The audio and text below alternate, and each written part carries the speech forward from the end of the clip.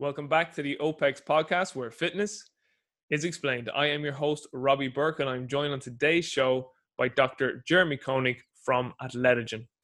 On this episode, Jeremy and I discuss many topics, including Jeremy's background and his influences. We discuss DNA information and how this can potentially enhance athletic preparation and performance. I asked Jeremy about the biggest lessons he has learned so far in his life and career. Jeremy gives the listeners and viewers his top life advice and resources. I asked Jeremy if he only had 1 year left to live, how would he spend that year and why? And finally, I asked Jeremy the big question. If he could invite 5 people to dinner, dead or alive, who would he invite and why? Guys, this was an absolutely fantastic episode with Jeremy. I know you're going to love it. Stay with us.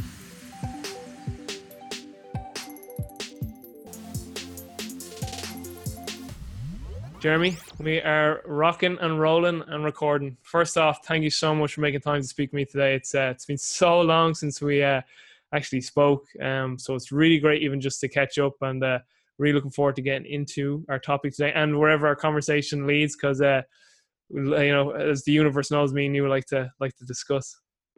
Absolutely. Well, thanks for I'll call it professional persistence, because I mean there were a number of email exchange that we had, which my replies were always much longer than I wanted them to be and much shorter than they needed to be. So I'm glad we're going to catch up in this time. Awesome. Yeah. So for the viewers and the listeners who may not be too familiar with who you are, and I'll link up to any previous podcasts that I've listened where you were interviewed. So you did a really good one, obviously, with Kelly and Juliet Starrett on the Ready State. It's really good. I've listened to that a number of times. Your one with Melvin on Altus and Dr. Bobs, as I said, before I went online. And there was another one too, the Mendel's Pod, which I never heard before. But so I'll link to those so people can get maybe a little more background and information than what we may discuss here. But you're the founder, CEO of Athletigen. So maybe can you give us the whole background story of how you got to where you are today? So I know from listening to some of your podcasts that your mother was a big inspiration for you getting into this whole realm of genetics. So just give us the whole background, the whole story, and right to where you are now with Athletigen. Wow, you really just went right to family origins, huh? Yeah, absolutely, baby. We're talking genetics here, man. Yeah, well, I mean, I also know that you had a chat with Dan Papp recently as well, right? I did. Yeah. Anyway, okay. Well, I'm good with that because that's actually where I was going to go. So you introduced me as the CEO and founder of Athletigen, and for folks who've not encountered Athletigen yet, or for those of you that have, I'm just a 15-year-old boy who wanted to understand biology better for the sake of his mom. So my mom was diagnosed with multiple sclerosis when I was young. And, she said to me, don't worry, it's not genetic, as any mother she wouldn't want their children to be having any anxiety above and beyond what they already would have dealing with that. But so anyway, it kind of resonated with me because I was like, well, what is genetics? And if we understand genetics more, will that help? And I mean, truth be told, it really is before that time, I had more of a passion for writing and drawing. So yeah, it was for personal reasons that I went down a rigorous scientific path or scientific journey to discover what I thought was genetics, but I learned more. It was really, there's DNA as something that's important to all of us, our human technology. But how does that interface with the environment? So that intersection, if you think about a Venn diagram, like two circles, like that intersection, nature, nurture, where those two things come together, that's life. That's the performance, right? So for the athlete, knowing, essentially what you're coming to the start line with and how to nurture it accordingly, and making the right decisions to ensure your best finish, potentially a podium finish, is a informed perspective and a guidance that comes from knowing both sides of the equation, if you will. So nature, nurture, and so that's how I got into it. You know, I went to school. I did my undergrad in biochemistry, molecular biology. My PhD supervisor was Dr. Ford Doolittle. He's a great mentor. A ton of stories there, maybe for another day. But you know, he was the guy that proved Anne Margulis's hypothesis of endosymbiotic theory as it relates to one cell eating another one. Yeah. And instead of like digesting it for food, oh well, let's, you know, harness its like awesome light harvesting and energy production power. So he proved that for plastids. And right down the hall from me was you know, the guy who proved the same thing, you know, Dr. Michael Gray, for mitochondria. And, you know, I only realized this yesterday, but in Star Wars, when the Force is strong with the Jedi, you know, it's like, wow, they get a lot of midichlorians. And I haven't checked this with George Lucas, but it sounds like a hybrid of the words of mitochondria and chloroplasts, right? Midichlorian. And in the same way, you know, when we look at you know, athletes, they can stimulate mitochondrial biogenesis. And we know, you know, for the folks listening, you know, mitochondria have been called the energy powerhouse, or the ATP factory within the cell. And of course, plastids turning light into energy. But, you know, so that was my perspective. It's very, I call it more, my PhD was more metaphysical, and I think that's why I really thrived there, because Ford was actually, as it turned out, was an artist. He was doing his bachelor degree in fine arts as I was doing my PhD. He'd retired. He's like, I'm on sabbatical, so kid, you're gonna have to figure it out. So that was just the right amount of independence that I needed. But the big thing that I learned from him, I mean, Ford was a guy that, I mean, challenged even the species concept, Darwin's tree of life, right? So if your mitochondria in every single cell of your body are in fact derived from an ancient evolutionary vestigial event of an endosymbiotic event, well, actually, each of your cells has a bacteria.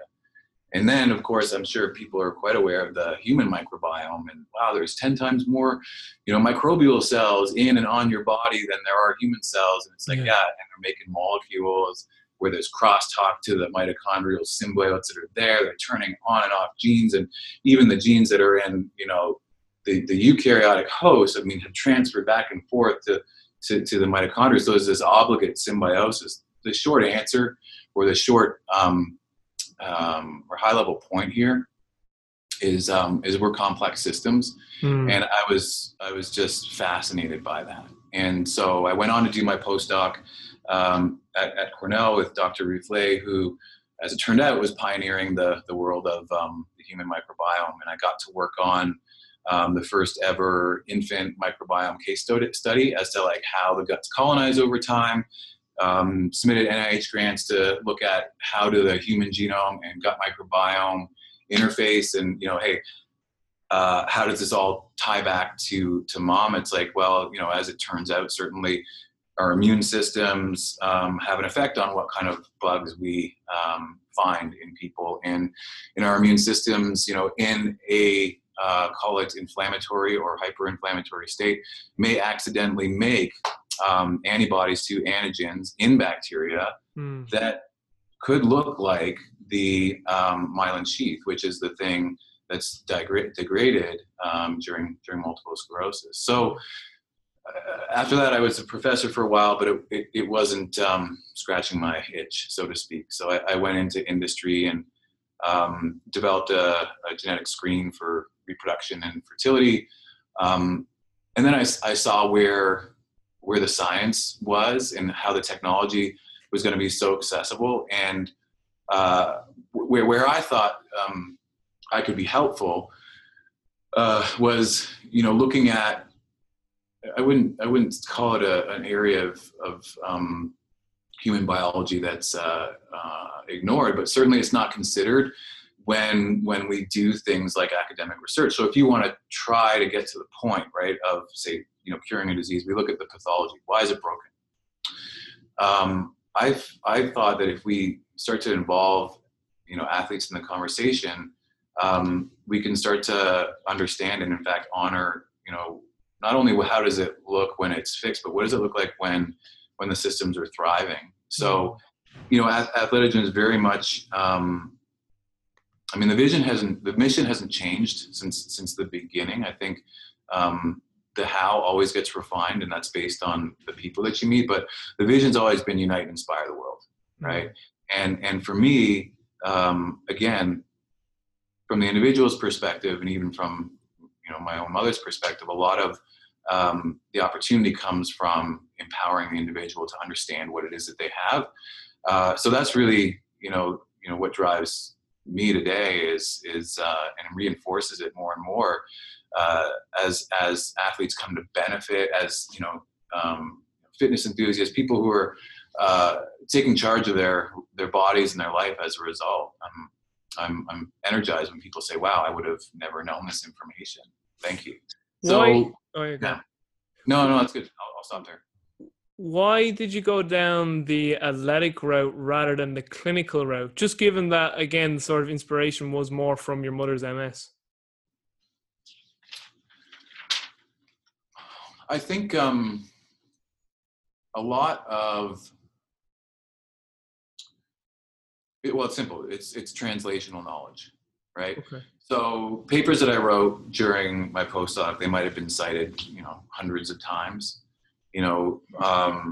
Information that we put out in the form of blogs is read tens of thousands of times. Yeah. So it's the awareness and the impact factor, right? Okay.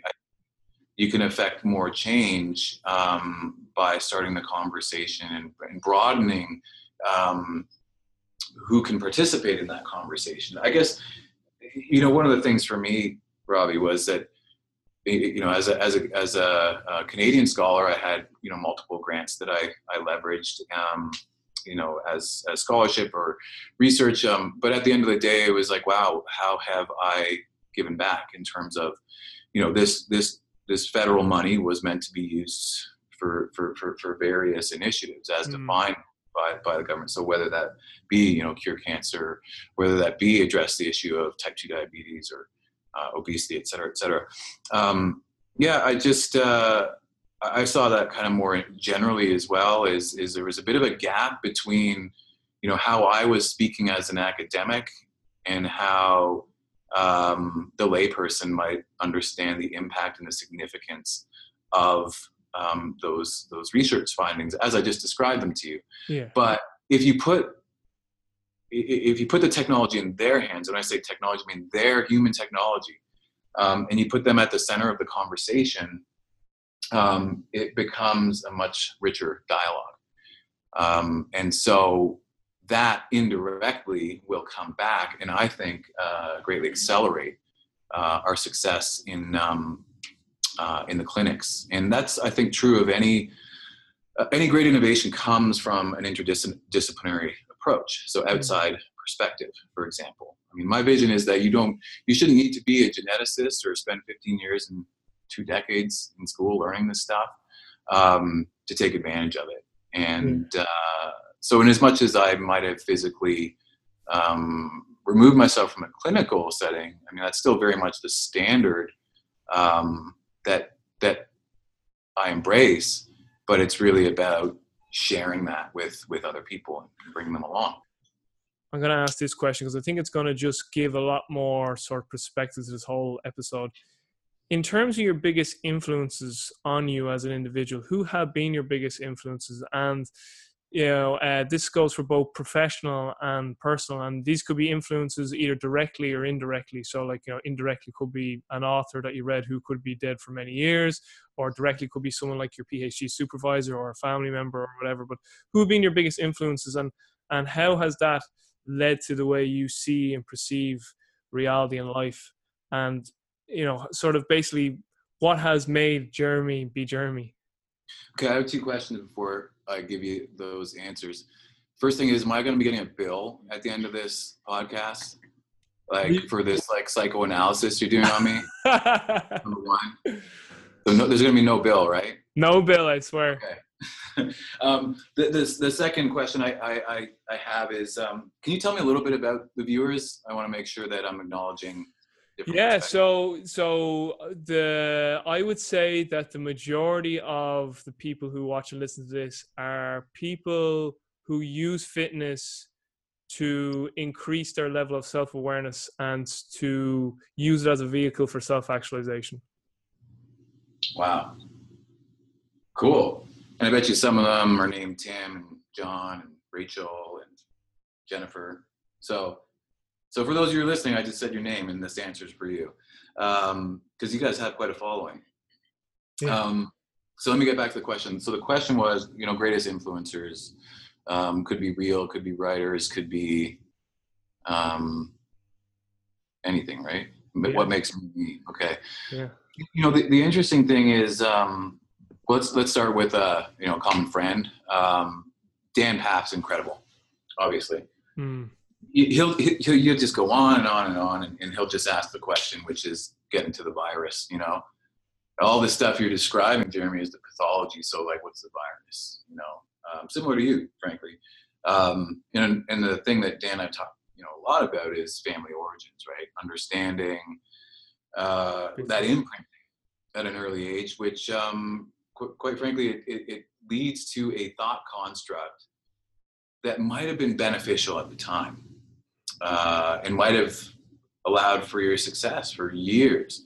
But you have to be very critical of those origins and those biases as a result. Yeah. Because as much as they may help you, they can hurt you as well. Absolutely. By giving you a close perspective. So, Dan was like a more recent kind of physical body form of such an individual. Along the way, there have been, some people that are just strangers. Coaches, though, like my boxing career, that was huge. It was kind of pre university, because I had a bit of a challenged youth, without going into details. But these folks they cared, and they might have been ex-cons. They were ex-cons, and they saw a road that I was going down, and they steered me away from it. Right. So a lot of that just came to chance, being in the right place at the right time. And, there are people like that every day. One of the kind of fun things that I've made a game out of is because I live out of pocket so much, where we are at this stage in the company. But even like Uber drivers that I've had, I've actually recorded some pretty cool conversations where we talk about the meaning of life and love, and, what is true love. I've had that with taxi drivers. Yeah. So, there are so many individuals out there that I come to look for, because I've encountered them with more frequency, maybe because I'm ready to hear them. But, early influencers, even before all that, if we don't want to talk about family origins, so of course, my mom had a big, role in, I think making me more sensitive, than I would be otherwise. And then, on the opposite side, my dad was a bit of a Zen master, where he, not your typical, dialogue that you'd encounter between father and son, right? Like, for example, I call him on Father's Day. He's got a British accent. He'd say, "Oh, Jeremy," call him Happy Father's Day. "Oh, Jeremy, I bloody well stepped away from that role years ago." So, and I was like, okay, well, then I just call him to say, like, "Screw you," and he's like, "That's better," right? So, those are kind of family lessons, I guess, of not placing too much attachment or expectation on people. So, segue into much more kind of intangible influences, and therefore thinking is actually the book you showed me at the beginning. Alan Watts is one of my favorites. I have all of his audio collection. Yeah, this is it. So I'll put him in my head, and I just pretend I'm like Superman, like from the first one when Marlon Brando was his dad, because he sounds like in the Cave of Solitude, right? Yeah. And as I said, it's much more more existential, metaphysical thinking, but it gets me to a point to remember to be in the service of other people in this lifetime. So, yeah. So I gave you 4. I gave you 4 explicit. So, Dan, Mom, Dad, thousands of strangers along the way, and Alan Watts is one of my faves. The strangers one is only one I've come to appreciate more over the last, I'd say, maybe 18 months, 2 years, because James actually for sure from OPEC speaks about that. He's like, he was talking one day about mentors and mentees, and he says, like, he just brought up this in conversation. He's like, there's times where you just meet a stranger just for like 20 minutes, half an hour, and then you walk away and go, holy shit, like that was just a life-changing moment. And there's a famous book called The Celestine Prophecy. It's a fable, like, by is it James Redfield, I think is his name, is the author. But Celestine Prophecy is the name of the book. And basically one of the tenets in that is that every single interaction you have, no matter who or what it's with, you were meant to have. You were meant to always learn something from that experience. So that, and then also conversation with James, made me appreciate that with strangers. It's so funny you mentioned the Uber drivers, because I do the same with taxi drivers. I think it's nearly like you nearly have more. It's kind of, this is an Irish saying, you're like, you have more boldness, is in like, you're a little more willing to be like, just get into a riskier, straight into it, like, conversation. Because you kind of know, I'm only in this car for 5 minutes, like, I'm never going to see this guy again. So you kind of just get right down to brass tacks. And the conversation sometimes with taxi drivers is absolutely amazing. Yeah, that's kind of true. But like, I want to have a really like high rating on Uber, like a 5-star rating. So I can't be too bold. I want the next Uber driver to pick me up. Yeah, true. Well, we don't. I don't know if we have that here with our one, because I don't get taxis too often here. So, but listen, that's great. I really, really do appreciate that. So Jeremy, moving on then to Aleligen, like, when was that seed planted in your head? I know you said you did a bit of teaching, but then you went into industry. Like, was it something that has always been in your mind since you were that 15-year-old kid, or was it when you were in your undergrad, or was it when you did your PhD or postdoc? Like, when did you go, I think this is where I want to go with this? Yeah, so it's a bit of both. Like, I think it was always, when I said to you, like, the vision hasn't changed, unite and inspire the world, like, the how evolves as you meet more people. So, and the what, in a sense is defined by the people, who've helped you define the how.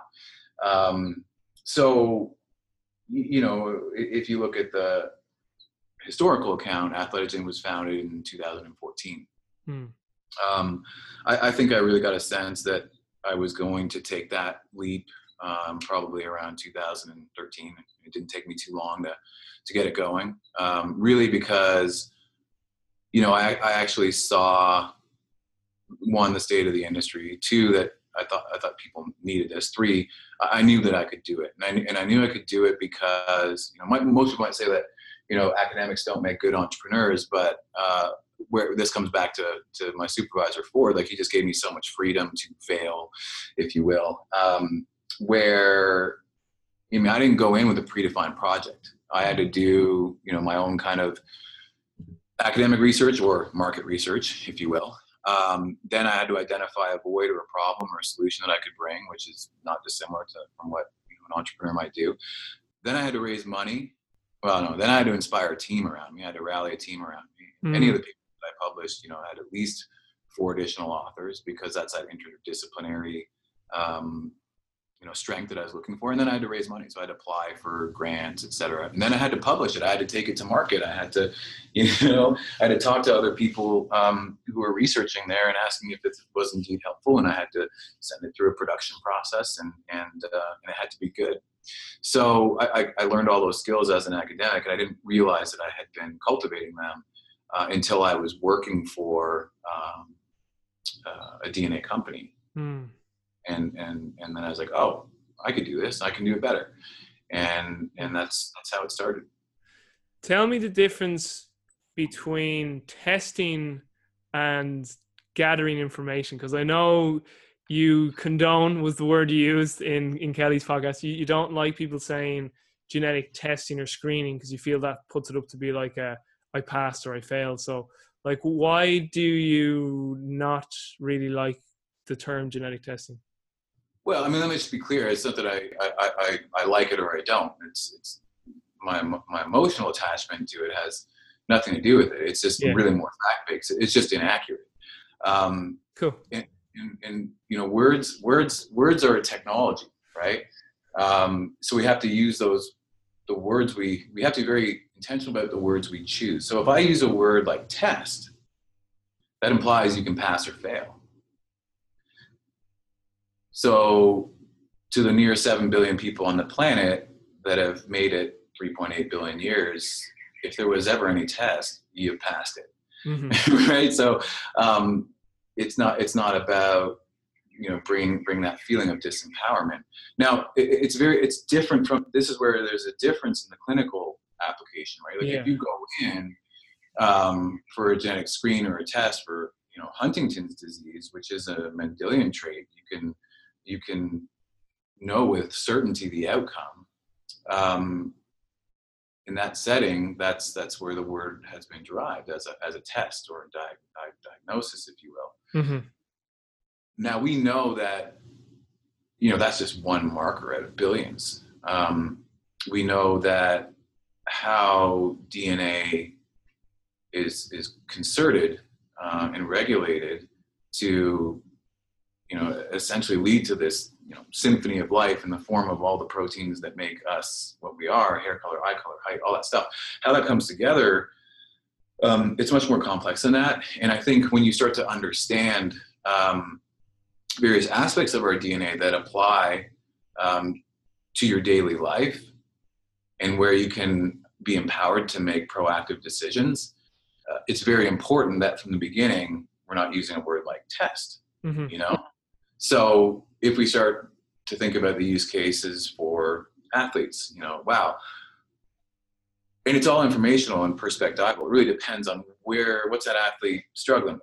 You know what I mean? Like, what do they want to do? What are their goals, et cetera? So, you know, one of the things we saw working with athletes at Altus, for example, they get to a phase of training load that would be higher, and some athletes would report, you know, decreased mood, decreased motivation, et cetera, et cetera. And what we found in that instance was those athletes had lower levels of various B vitamins and were genetically predisposed to have those. And so that makes sense, right? There's a higher energy demand. Mm-hmm. You know, so therefore your B stores are depleted. I mean, we know the half-life of those goes through your system with the exception of what's ever stored in muscle and liver, but we know, you know, athletes are just ripping through that, right? So in that instance, it's really, hey, how could you optimize that with not data, but the insight that you derive from that data in the context of your daily life.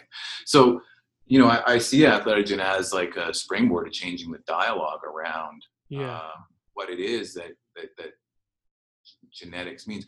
You know, frankly, I don't even like using the word genetics. I like using the word DNA because people will use the word DNA like, hey, wait, what's the DNA of your company? Or, you know, what's, you know, oh, wow, that success, like that's in your DNA. People use that more, so people know there's an implicit strength in their DNA. But when we start to think about genes, people say, oh, you got good genes, or oh, you got bad genes. And it's just like, it's not a pair of pants, you know? Yeah. So words are important. And, you know, in particular, like what we do is not a test. So we wouldn't call it that. Yeah. What does the process then look like? So, like, say there's someone watching this, listen to this, and they're like, so, like, how do you go about gathering this information? Like, is it blood? Is it saliva? Like, what? Like, now I obviously I've heard you speak about this, so I know I have an idea what it is. But just for viewers and listeners, like, how does this process work? Like, how do you gather my information, and what happens once you get that? Like, does it go to a lab, and what goes on? Yeah, I'm gonna show you. Give me 2 seconds. Yeah, dude. Yeah. So here's the Athletigen kit. Cool. And I'm can I share my screen? You absolutely can, yeah. Okay. So here's what I want to show you. So here is the homepage. So this is all the information on the various products that we offer. So if you go and you dig on the products here, there's my calendar. If you dig on the products here, what you'll see is here are the various insights we offer, but there's also a collection kit if you don't have one. So you can click on that and you order this, and it literally ships to your house. And so you'd get this in the mail. And we've tried to make this idiot proof with me as the idiot, because even though I've done thousands of DNA extractions, I remember when I first did 23andMe, I got it and I was like, of course I didn't read the instructions. So we really tried to make them like super simple, like 3 steps. So like in the box, like you can't miss them. Yeah, it's great. Yeah, because I screwed it up. And we even use a different collection device to mitigate that. So here it is, present. So all I do is with this Q-tip, I like grab my cheek cells and then I just literally put it in the solution. And, I should say there's a barcode on here that folks just, when they create their account and register, they do that. And then, so they close the tube back up, put it back in the box, which by the way has return shipping. And you just, oh, wow. You really did make that idiot proof. Well, like I said, where I'm the idiot, because I screwed it up before. But in addition to that, if people have got their DNA from Ancestry, DNA, or 23andMe, we support that data format as well. So if for the 15 million people that have already done this, we're waiting for you. And so to that end, when you log into your account. So what you're about to show, this is what you get when you get your results, is it? That's right. Yeah. And so of course we communicate with, folks that have just ordered via email to update them along the way. But so logging in, then what you'll see is your insights that you can download. So you can see there's a welcome report. This is a new one that I'll talk about more in a second, which is really cool. Here's the ready state report, which actually includes videos. Here's your nutrition report, etc. Great. Athletic report. This is the one we're working on with Altis to combine that. There's general wellness, and there's descriptors of all these things here. But this is the one that we launched recently that I just wanted to share with you, because it's really neat for those who've got ethnicity results, for example, like percentage.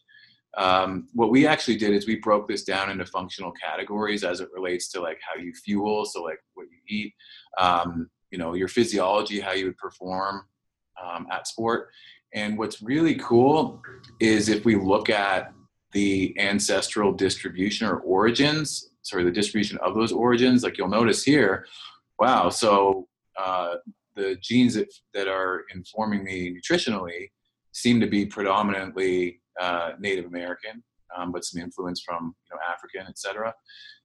And then you go down to, hey, how do I train? There's more of a hybrid here of African and what's this color here? So East Asian, and then influence from European. So what you're seeing is like these genes are known to be, or these genotypes or SNPs, single nucleotide polymorphisms, tend to be represented in those populations. So it's not talking anymore about your overall ancestry. It's talking about potentially the functional origin of your genes and where you derive that function, which in my mind, this comes back to Unite and Inspire. So now you can point to a population who you once perhaps superficially excluded yourself from and be like, wow, actually, I'm kind of like them in this way.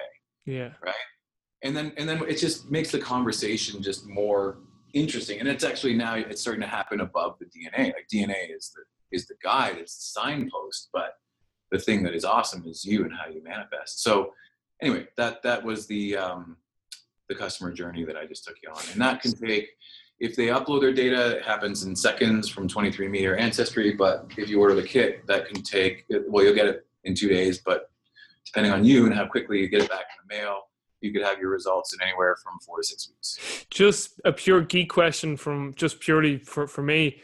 What does the actual process look like? So my saliva goes to the lab. Is it just in a centrifuge and they just it's like, is there an emulsifier and you just get the DNA out of it, or what does that process look like?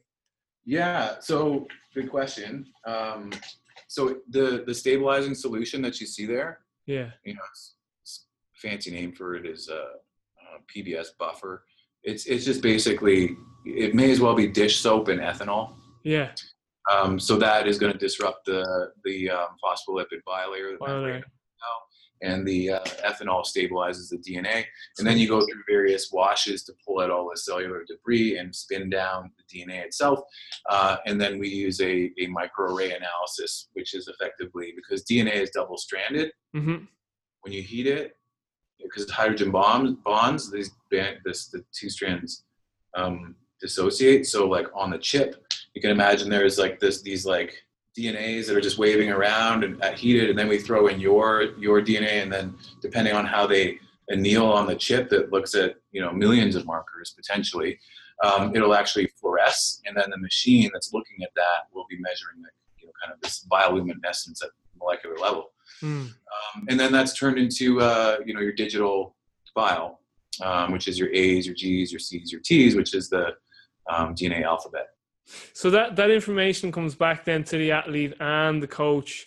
Where do they go from there? Because I know I've heard you speak about that information now can change behaviors. And I think one thing I heard you say on Dr. Bubb's podcast with yourself was around caffeine.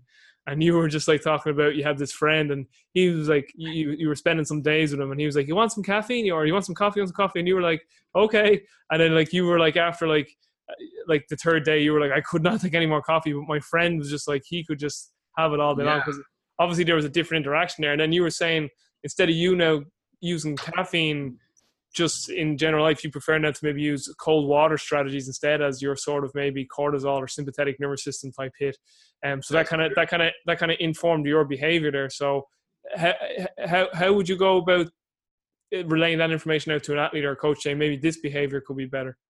Yeah. So firstly, just the data only goes to the athlete. Oh, and whether or not they share it with the coach, that's up to them. But essentially, we're bringing it back to like actually John Berardi, Dr. John Berardi of Precision Nutrition, highlighted this in his review of the genetic research. And what he talked about was, while DNA on its own may not lead to a behavioral change, DNA in concert with an advisor, a professional coach, nutritionist, whatever, actually the program adherence and compliance and therefore efficacy of the results go up. You pointed to like one of like potentially 100 different outcomes that may be relevant. The key is finding out what's relevant to the athlete. And that comes back to like, or the individual, that comes back to like having a conversation, right? So maybe like, my sleep is, I'm not sleeping enough. I'm only getting 5 hours. We can look at sleep genetics. We can look at, your circadian rhythms. What are you more naturally to be, a morning person or a night person? Do you have the flexibility in your work schedule, in your life schedule, to change that and leverage what you do naturally? And if not, for example, if you are if you're a night owl, but you want to go to bed earlier, like the recommendation can change to offset that genetic predisposition. So, definitely no social media, definitely get a blue light blocker for any of the screens that you absolutely must watch. I mean, here's chamomile tea and here's a hot magnesium bath 3 hours before. So there's a ton of all these things that you can do, which on their own don't sound super impressive. But what's impressive is the individual comes to know themselves so well, so that they can essentially optimize those things about themselves to achieve a goal. It allows them to make better informed decisions. Yeah, exactly. And I'll say that with removing the word just, because we make so many decisions that are not informed. So it allows them to make informed decisions. And and people are excited to learn more too, right? Like, how cigarettes were like the gateway drug. That's what I was told. I see DNA as being like the gateway to health. Like some people say, oh, well, do you even need to, DNA? And, you could just like get all this in your health history. And it's like, yeah, well, your health history becomes more informative as you approach death. So let's be a little more proactive about it. But what we find is people have interest in their bodies. And if DNA is an inexpensive way to do it, that's what really gets me excited. And I'm not alone. So a few other things come to mind, and Kelly Starrett brought up this point on the interview you did with him, which I thought was very good, about you kind of already referenced this slightly already in the who owns the information, and I think you said this kind of goes to the core belief of Athletic, in that you're very much with the athlete in this, in that the information is theirs, because there is this sort of scared mindset of some athletes in professional organizations, with all this data information being gathered on them, that it can be used against them, so if certain indicators could say, well, this guy is more predisposed to an injury, or this guy doesn't recover as well, therefore he may be an injury risk, which may cause the organization more money. Okay, we're not gonna draft this guy, let's just say, in that instance, or certain things like that. Like maybe if there's some marker that just shows a lessened longevity in an athletic career in some individual. So there is some athletes out there in some organizations who are a bit wary or scared with this data collection. And I've heard you say that, well, first of all, it should purely be only the athlete who gets this first of all, and it's up to them if they want to share it or not. So do you just want to touch into that? Yeah, I mean, so you're right. It should be only the athlete that owns it. And with Athletic, it is only the athlete, the individual, that has access to the data. But the point that you're addressing or raising isn't one that's specific to DNA. I mean, you probably remember, the NFLPA league trackers, contract negotiation, whatever. I mean, you're tacking onto like a bigger issue that is not new, and that's the misuse of information. We've seen that manifest more recently with Facebook as an example. Yeah. Right. Yeah. That is misinformation. Yeah. Like I've heard of teams where players won't track their sleep even, because they're like, I'm not tracking my sleep, because like their whole thing is you like, that's getting to my privacy. If I want to stay up till 2 a.m. in the morning with a friend or making love to my wife, like you shouldn't be getting my sleep data for that, Yeah. So certainly there is like with each individual, it's different. Like to what level of privacy do they demand, and that's their choice, right? Yeah. So I mean, let's just make sure we put to bed the DNA privacy issue here. So there's no way anybody's getting an athlete's data unless that athlete chooses to share that data. Condones it, yeah. And with respect to some of the more actionable stuff like nutrition, there really is. I mean, are you really going to use that against an athlete? Like, are you really going to ban an athlete because they're allergic to dairy or eggs? Or need more B vitamins. No celiacs, you're gone. Well, exactly. So I think that some of the other stuff, like the physiology and how you adapt. I mean, I think a lot of that comes back to, again, this is translational knowledge, right? It's why it's so important that people understand what the DNA is saying when we talk about things like injury risk. So Achilles tendon rupture, that might matter to a long jumper. Probably not going to matter to a swimmer unless they get it in their heads they should be doing box jumps, which they shouldn't be. So a lot of this stuff, what's truly important is the context. And frankly, if I'm running an organization, if I'm a GM or I'm an owner of a team, I'd want players who took the initiative to get the best information about themselves so that they could make informed decisions. Yeah. And so what I'm saying now then is I'm looking to those folks to lead this, right? So the GMs and the owners, and saying like, we want athletes to discover these things about themselves. I mean, there are a ton of organizations, outside of pro sport, boutique, fitness centers where athletes train, and they train in private and they nurse their injuries in private because they don't want the teams knowing about them. Yeah.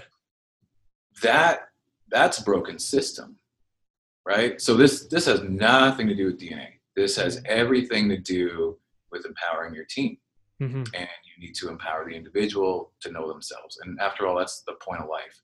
Absolutely. So anyway, that's where we're at with just to be clear, I definitely wasn't saying that was only related to DNA testing, because it's as you said, it's a way bigger issue. It's all data collection that issue is around.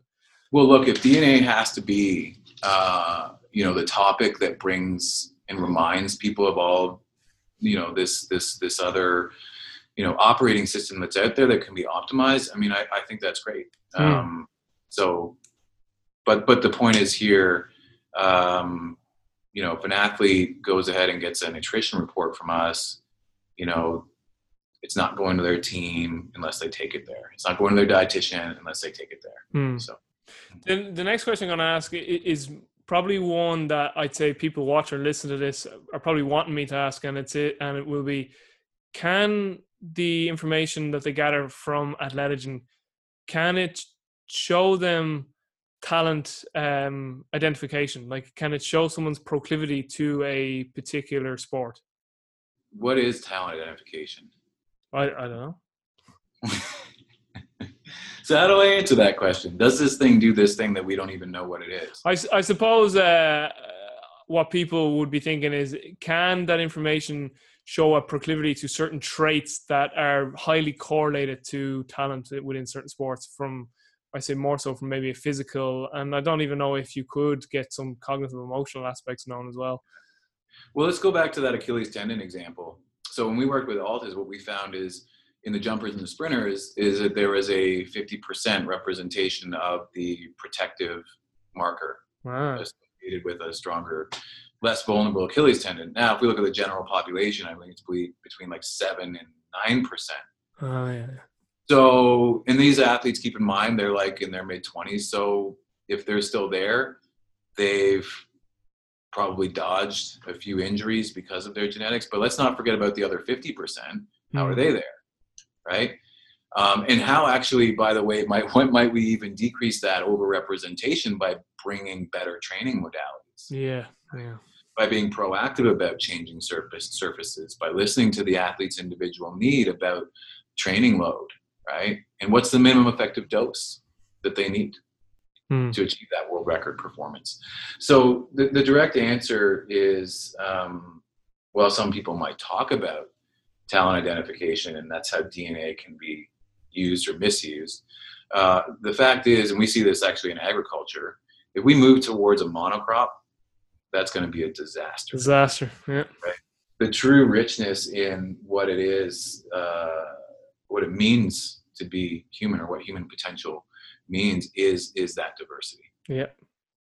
And I mean, how many athletes do you see break the mold, and how exciting is that when they do? Usain Bolt shouldn't have been a sprinter because of how tall he was. I mean, if he was in the US, he would have been a basketball player. But he had to like beg his coach to run the 100. He was supposed to be a 2.4 guy because they identified him as a talent for the 400. Look how long his legs are. Yeah. Obviously, he should do the 4. You're never going to be able to get up to top speed fast enough to do anything in the 100. It's misinformation, misunderstanding, misguided principles. So yeah, I think talent identification is, as we just learned, is a word that's thrown around, and people don't necessarily know what they mean when they're saying. Where do you see all this going within the next decade? And currently, what excites you most now with Athletigen in terms of going forward in the future? So the thing that's exciting right now is that people get it. You know what I mean? Like 4 years ago, when I was at Altis and I was talking about here's how genetics could inform the conversation, there were people just in stark opposition to what it is that I was saying. And what I learned was I wasn't being clear. I wasn't being communicative. I wasn't saying things in a way that people understood or that I meant. And, the ACP, that athletic, apprenticeship coaches program that Altis puts on, the one last week Kelly Strett was at, we announced our, Ready State mobility WOD product, which is a really cool one that, with your DNA points you to like videos that you should watch as it relates to your injury vulnerabilities. But in that audience there were, 4 different organizations that we worked with. And then people were saying, well, not me. I don't even talk anymore. I've learned that that's just better not to talk sometimes. But the number of times that it came out, that there's a genetic component there, and then I'll ask, what do you mean by that? What do you mean by that? So people innately know that of course there's a DNA component. I think previously where we saw the conversation was it's too early. And now people are realizing, well, what we know about neuroscience and what we know about physiology is Mm. the tip of the iceberg. And it's like, it's too early to take first principles and, use these theories and turn it into a practical application and test and retest. I mean, I think what you're seeing, especially with Altis, is there is an honoring of the scientific method and transparency and collaboration. And so in that context, having DNA as part of the conversation, in fact, Altis was our first partner, and, Mm.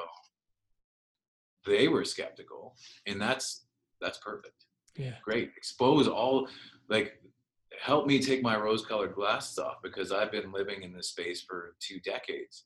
Where do you see the shortfalls? Where do you see how this is not useful? And it effectively comes back to a more artful communication, Mm. right? Listening more. I mean, the first product that we made, I was like, oh my gosh, this is so cool. Like, if I had this when I was an athlete, I would have done X, Y, and Z. And I forgot that, well, here's a couple things. One, I'm a retired athlete. Two, I have my PhD in genetics. So what I just did was make a product for me, and I was very selfish. So to summarize, the thing that I'm really excited about is, we're developing our product, our technology, in collaboration with the customer, right? Or the partner, as I like to refer to them, Yeah. right? So that is really cool. Now, if you rewind and you think about where I came from, and it's like, no, only geneticists can talk about DNA. Now, like the conversation that, like, some of these athletes are having with me are blowing me away. I'm like, oh, I would have never thought of that. Yeah. And that's really what it's about, is bringing that interdisciplinary approach to arguably the most important technology that we'll ever have, and the one that we've been ignoring all our lives. So that's our DNA, right? Sweet. The future that I'm excited about, Robbie, is and it draws on the books that you cited, right? Talks about Alan Watts, and it talks about the Celestine Prophecy, and all these, spiritual guides that are really, I think, pointing people, like, to themselves, right?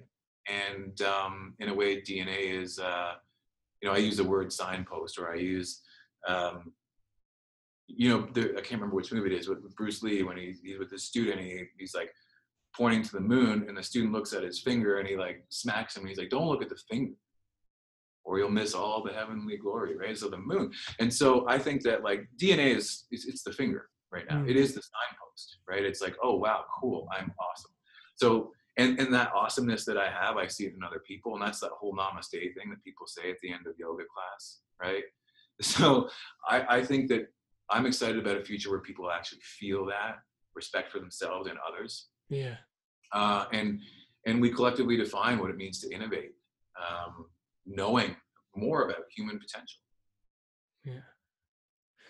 What would you say have been the biggest lessons you've learned so far in your life? In my whole life? Up until now, yeah.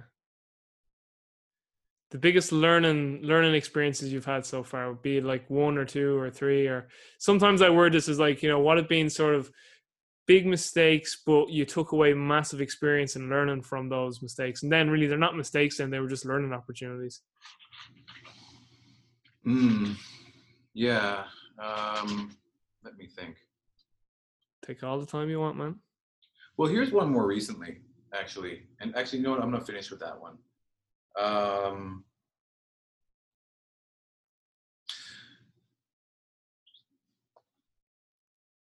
The art of the pause. That's the first one, right? So don't make assumptions. Don't be reactive. Be responsive, right? A lot of people say, well, no, but my gut. Yeah, sure. Great. Trust your gut. But first, understand why your gut feels that way. Like, what assumption did you make to feel that way? Or was there a miscommunication? Awareness of awareness. Sure. But, like, I call it the art of the pause. So if somebody says something to me that I think was offensive or wrong or just dumb or reckless, they could have totally not meant it that way, right? But they said it in a way that's what it sounded like. And 100% people would say, yeah, that's what it sounded like. But, oh my gosh, yeah, I see that. I totally didn't mean that, right? And then even the pause of, like, am I interpreting this properly, right? So that's the art of the pause. And in that space, you get to ask questions. And that, I think, gets you to meaning and a more meaningful outcome. And so that's the first thing is I've learned to pause. And because in that pause, the next obvious thing for me to think about doing was to ask a question. The byproduct of that is, oh yeah, remember when like I was 4 and it was cool and energizing and be curious?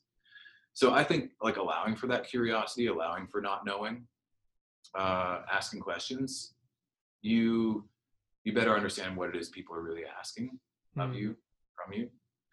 And then there's this idea of, you know, compression of time, right? So we have a window of time to get everything done that we want to get done in this lifetime. And, you know, there's a lot of this talk going on about, oh, you know, behavioral change and, you know, you got to implement a new habit. And more recently, I've been thinking about habits that most people might think of as destructive or inhibitors. But like, how do you repurpose those? Yes, right? Yeah. So I'm a huge procrastinator. I'm a huge champion of ADD. Like the teacher moved me from the middle of the class because I was distracting people. She moved me to her desk, and then that was distracting her. And then she moved me to the back of the room under the coats. You know, it could be not a bother to anybody. And you know, that's not a good lesson. That's like, wow, the way I think and the way I am is very bothersome to people. So it's like, okay, well, how can I change that so that it's not? And that comes back to the first 2 points is, you know, pause, be curious. And then I think you can develop your own standards of operation, which, by the way, will change. Like you hear all this stuff like, you know, Tim Ferriss, Tools of Titans, like what's your morning routine? Well, don't get caught up in the kata, like the patterns, like the martial arts pattern. And oh my gosh, if you miss that one, the whole world falls apart, because that's not what it is that you're looking at. Is you need to embrace your strengths in so far as they don't work against you. Yes. And in the same way, you can embrace a perceived weakness, and that becomes, you know, the whole obstacle is the way type of thing, right? So, and by the way, I haven't figured it out. I may like call you tomorrow and be like, hey, those 3 things that I said as like the most important factors that are directing my life actually have a bigger revelation, and all those things are wrong. So, I guess being open to, you know, things day to day is really what to take away from that. Just with the pause, it always reminds me of Stephen Covey's 4th habit: seek first to understand, then to be understood. You know, so kind of always asking the why before you make an assumption. And also to the book, The 4 Agreements, and a fantastic book. And one of the agreements in there is to never make assumptions. So I always go back to that. And I suppose as well, because I was so influenced by Bruce Lipton, Joseph Chilton Pearce, and Jacques Fresco, those 3 gentlemen. Lipton was the guy who introduced me to epigenetics and made me have an awareness and appreciation for like environment and organism and how the environment shapes an organism. And then when you talk about humans, then like what separates us from all the other animals and organisms is that we can choose to either react or respond to our environment. So, you know, like, so we can perceive our environment, and it's kind of, again, coming to the awareness again that we can choose our perception. And then with Pearce, Joseph Chilton Pearce, and Jacques Fresco, they just made me realize that everything is the way there for a reason. And when you kind of appreciate that and come to awareness that, you always need to kind of step back, and rather than trying to condemn or make a judgment, ask why. Like, why did that person do that? Why is that situation the way it is? And try and have compassion and empathy and understanding and show some discernment. I suppose Dalai Lama too, his writing's too been very good. I always love the Dalai Lama because like the way he writes, it's just like he's always like so happy. Do you know what I mean? And it's so funny because like he often talks about like, you know, this concept of, you know, you don't need to be religious to be a spiritual person. Like, you know, being spiritual, as Paul Chek says, is nothing more than taking responsibility for what you bring into creation moment to moment. And that's essentially what the Dalai Lama says. So I always joke when people go to me, what are those Dalai Lama books like? And in Ireland, we have a saying here. So like in Ireland, if someone said to me, what's Germany like? And like, obviously I love you. I think you're an amazing human being. I would say, oh, he's sound. Like he's a sound human. So people always ask about the Dalai Lama. And I go, what's the Dalai Lama saying in those books? And I say, essentially, he just says you don't need to be religious to be a sound person. Like you can just be a good person without having to be religious. So I always say that to people. But yeah, that's what that reminds me of. Stephen Covey: seek first to understand and then to be understood, as you said, with the art of the pause. So yeah, it's really, really great stuff. And as you were saying to me there too, your three things may change. And I think a key thing to understand is that it's completely okay. Ralph Waldo Emerson's another guy who's impacted me in his writings. It's so funny, isn't it? Like that a guy who lived in the middle of the 19th century when there was no internet, no like electricity wasn't even getting around about then. Was it? Probably was. Actually was, because it was around the time of Civil War and there was more to go. But like there was no internet, there was no TV. And like this guy from the middle of the 19th century, like his writings, are so profound.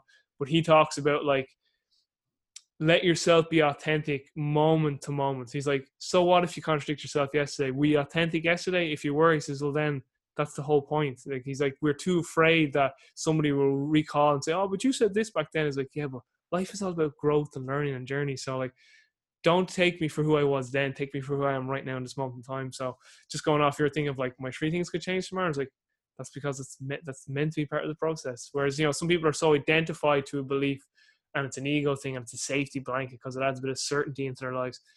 And they're afraid then that if I kind of don't believe that anymore, but then I'm afraid people will judge me that I'm contradicting myself. And it's just that's what all that reminded me of. So that's my little ramble done there.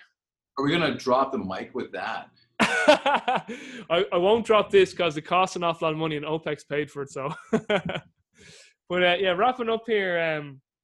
That was your top lessons, which was great. What would your top resources be to everyone watching and listening to this? And the resource can be anything. Can be a book, can be an online source, could be a person, could be a place. And then after you give your top resource, what would your top life advice be to everyone listening and watching? Then I know this could be a few minutes, but you take however long you want. So resource and life advice.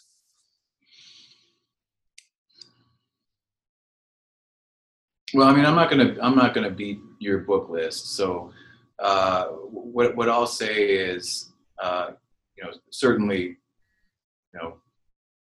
readers are leaders. So you always got to be learning. But if you want to talk about energy, like, I mean, I got an email from a co-op student this morning that worked with us for 4 months, and that email for me is energy, right? Like that, her recounting her experience and how she'd never worked in a co-op placement because she's in school, and co-op students are given a list of things to do, and they're micromanaged or disregarded, and she felt like we really, really worked her hard, and she felt like she grew because of it, but she never felt overworked because she had support. And I think like that's like when you see the result of your hard work, at least this is true for me, when you see the result of it in other people, that is a return in the energy. Yeah. In fact, that's like an upswing for me. And so the simple life advice that I'd give is, because it is simple and profound, and yet on the other side of complexity, because it took me a long time to understand this. And it's, again, something that Dan Pfaff makes simple, because that's what he does, is pay it forward, right? So if somebody gives you something, even if they're not expecting something in return, which is like, Dan's been a huge mentor for me. Is like, Dan, like, how do I compensate you? And, he's like, just pay it forward. Like, do that for someone else. So yeah, that's my simple life advice. It's, I just got a like massive chill down my back there, because only lately, so Mike Boyle's been a mentor to me, and he always says that when he does something, he's like, pay forward.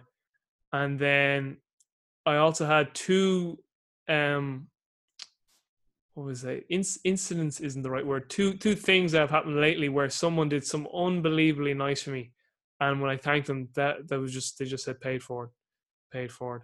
And so those two individuals, they just like completely out of the blue, like just a box came. One was a book with a hoodie and a card, and it was just like thanking me for like my work. And this was from an individual who's pretty well known in the physical therapy field. And then another was from one of my lecturers on my master's course sent me a book that was like €100. And like, he just like, because he heard on one of my podcast episodes that I was like, oh, I'm a bit broke at the moment paying my college fees, so I'll have to wait to get this book that I want to get. And he just sent it to me, and it was just like, yeah, just and when I thanked him and said, well, I don't know like what to say or do, they're just like, pay it forward. And Dan has said the same thing to me as well. It's just that all these great guys seem to say the same thing. It's just pay it forward, and it's perfect that you just said that. Yeah, thank you. Well, maybe I'll throw one more thing out there, because we did start with like, how this, Athletogen and the educational journey, and my PhD supervisor Ford, like after I defended my thesis, after I, got the accreditations, etc. I was like, dude, like I got way more questions than I had when I came in here. I'm not sure that I contributed very much. I don't think I'm ready. And he's like, that's how I know you're ready. So to folks like who are listening, like, I mean, something I constantly have to remind myself, and I'm not good at it, by the way, is accepting that, like, when you arrive at the thing that you thought you were searching for, like, it may not be an answer. It may be a better question. So, and that's okay. So my thought on that would be is that just from my current, and I always you spoke earlier on about being very intentional with our words, and that's something I've begun to appreciate so much more, because man, words can have such a powerful impact on people. It's unbelievable. Like, even somebody really smart told me that words are a form of technology, right? Yeah. They are a technology. Yeah, absolutely. In fact, really all of our technologies that are out there today that are making a difference are in some way, shape, or form about allowing people to communicate better, right? 100%. Yeah, 100%. But just going on what you said there in terms of, you think you get the answer and it's another question. And like I said, like, my current thought process, that's why I was talking about being very careful with my words, because I always make sure I say that my current thought would be that, that life is fluid and dynamic, and it's a continual journey, and there really is no destination. We could spend our whole life saying, when I get to there. And it's kind of like life is going, you'll see. And it's kind of like, the thing to see was that there was nothing to see. It was just the whole process and the journey and everything. And, I often heard about Alan Watts and some of his lectures that I listen to when I go for a walk. And, in one of his lectures, he says, he asked the guy who studied some Zen Buddhism, like, what did you learn after your 25 years studying under the Zen Buddhist masters? And he goes, nothing. And that's what I was meant to learn. And it was to come to a place of acceptance and appreciation that we just can't know anything with any certainty. And I've spoken about this so many times. This was the actual thing I meditated most on in Altus. And I don't know why it was at Altus. I don't know what Altus did to bring this thought process out. But the biggest thing I meditated on, I've said this in numerous other podcasts, was this idea of certainty in our lives. In that most humans, or what I'm seeing in humans, in myself too, is that whether it be a religious belief, a political belief, an ideological, a belief in an ideology, or a habit or habits, we seem to want to ingrain or instill a sense of certainty into our lives, because the biggest question every single human has, whether they think about it consciously, moment to moment, day to day, week to week, etc., or subconsciously they just shove it in the back of their mind and don't want to think about it, is death. Because none of us know what's next. And that cloud of uncertainty hangs over every single person. And some people are better at thinking and dealing with it than others. But what a lot of us do is, and again, this could be more aware to some people or more subconscious to others, is that we start then to ingrain like elements of certainty in our lives. And they can become masks of ego. And if they become attacked, we become very defensive of it. So again, like, I'm Catholic, I'm a Protestant, I'm a Muslim, I'm Jewish, or I'm a 100-meter sprinter, I am a doctor, I am a musician, where we're putting all these masks on and never really asking, well, like, who am I and why am I here? And like, the whole thing is that we don't know. And we're not meant to know. And it's part of the whole beautiful journey, And I guess the point is, you could be any of those things or all of those things. Absolutely. That's exactly it. Yeah. And that's literally in your DNA, right? So, to we can drop the mic. We can drop the mic on that one. That was pretty good. Well, exactly. So like you have this technology, what you do with it is up to you. But don't you want to understand who you are. So It's beautiful, man. Last two, for whatever reason, and you're actually probably the ideal person to say this to, because you could potentially get the best information to actually make this maybe possible. But for whatever reason, just hypothetically, you only have 1 year left on planet Earth. How would you spend that year? I should have asked you for these questions ahead of time. Actually, no, it's better that you didn't. No. I was going to say no. Yeah, it has to be authentic in the moment. There is no right or wrong. If I had 1 year, well, I'd want to like get a disguise and like be like a Jedi and just run around the world doing random good things for people. That'd be amazing. That's a great answer. I have the sweater and everything with the hoodie, so like that's what I'd want to do. I could see that happening. Like somebody got like I don't know, like their car got like I don't know clamped. It was like, yeah, this guy just came out of nowhere and like paid my fine. He was like so nice, right? Yeah, like has that ever happened to you and it like changes your life and you don't even know who that person was and it's just like wow, I just like feel so much better knowing that person exists. Yeah, that's why I'd like to do that like just random acts of kindness all day long. Yeah. Yeah. Okay, last one. We're gonna leave it on this. This is the big question. I always love asking people this one. So, wherever you are in the world, let's just say you're in Arizona and I'm back in Arizona. And we just happen to be in the same place. And I say, hey, Jeremy, want to go for dinner? And you're like, absolutely. And I'd say, right, I've got magic powers. And you're like, okay, explain. I'm like, I can bring people back from the dead. And you're like, I'm kind of second thinking this dinner. I'm like, no, wait. Let me explain. So we're going to go to dinner, and I say that you can bring 5 people to this dinner that we're going to, and they can be either dead or alive. Who would you bring to this dinner and why? I'd bring the 5 that we talked about, right? So Mom, Dad, Ford, Dan, and Alan Watts. How freaking cool would that be? Yeah, I'm absolutely cool with that. That would be some dinner. I'd love to hear Alan Watts. I forgot about Bruce Lee, and I can't sub out anybody, but I'm just saying Bruce Lee would be freaking cool too. Yeah. We'll get him in there. I'll bend. I make the rules. I can make it happen. Well, you do have magical powers. That's very true. It's very true. Not as good as Jesus though. I can't turn bread into boogie. Do you ever see Family Guy? For my next trick, the water into boogie. Water into boogie. And on that note, we shall wrap up. Jerry, is there anything else that you want to say before we wrap up in terms of where can people find out more? Obviously, I'm going to put everything in the notes about Aletigen. Is there social media, Facebook, Twitter? You're on all those as well? Yeah. You can find. I mean, we have our Twitter is, I believe it's Athletigen. Our Instagram is Athletigen Official. Yeah. You can find all that on our webpage, athletigen.com. We're pretty easy to find. And, since this is, after all, I'm looking at the logo, OPEX Fitness Explained, one of the things that I'll, invite people to consider, because I do this now that I'm not training for a specific competition, but, fitness and movement is a huge part of my life. That's where, my meditation happens, my moving meditation.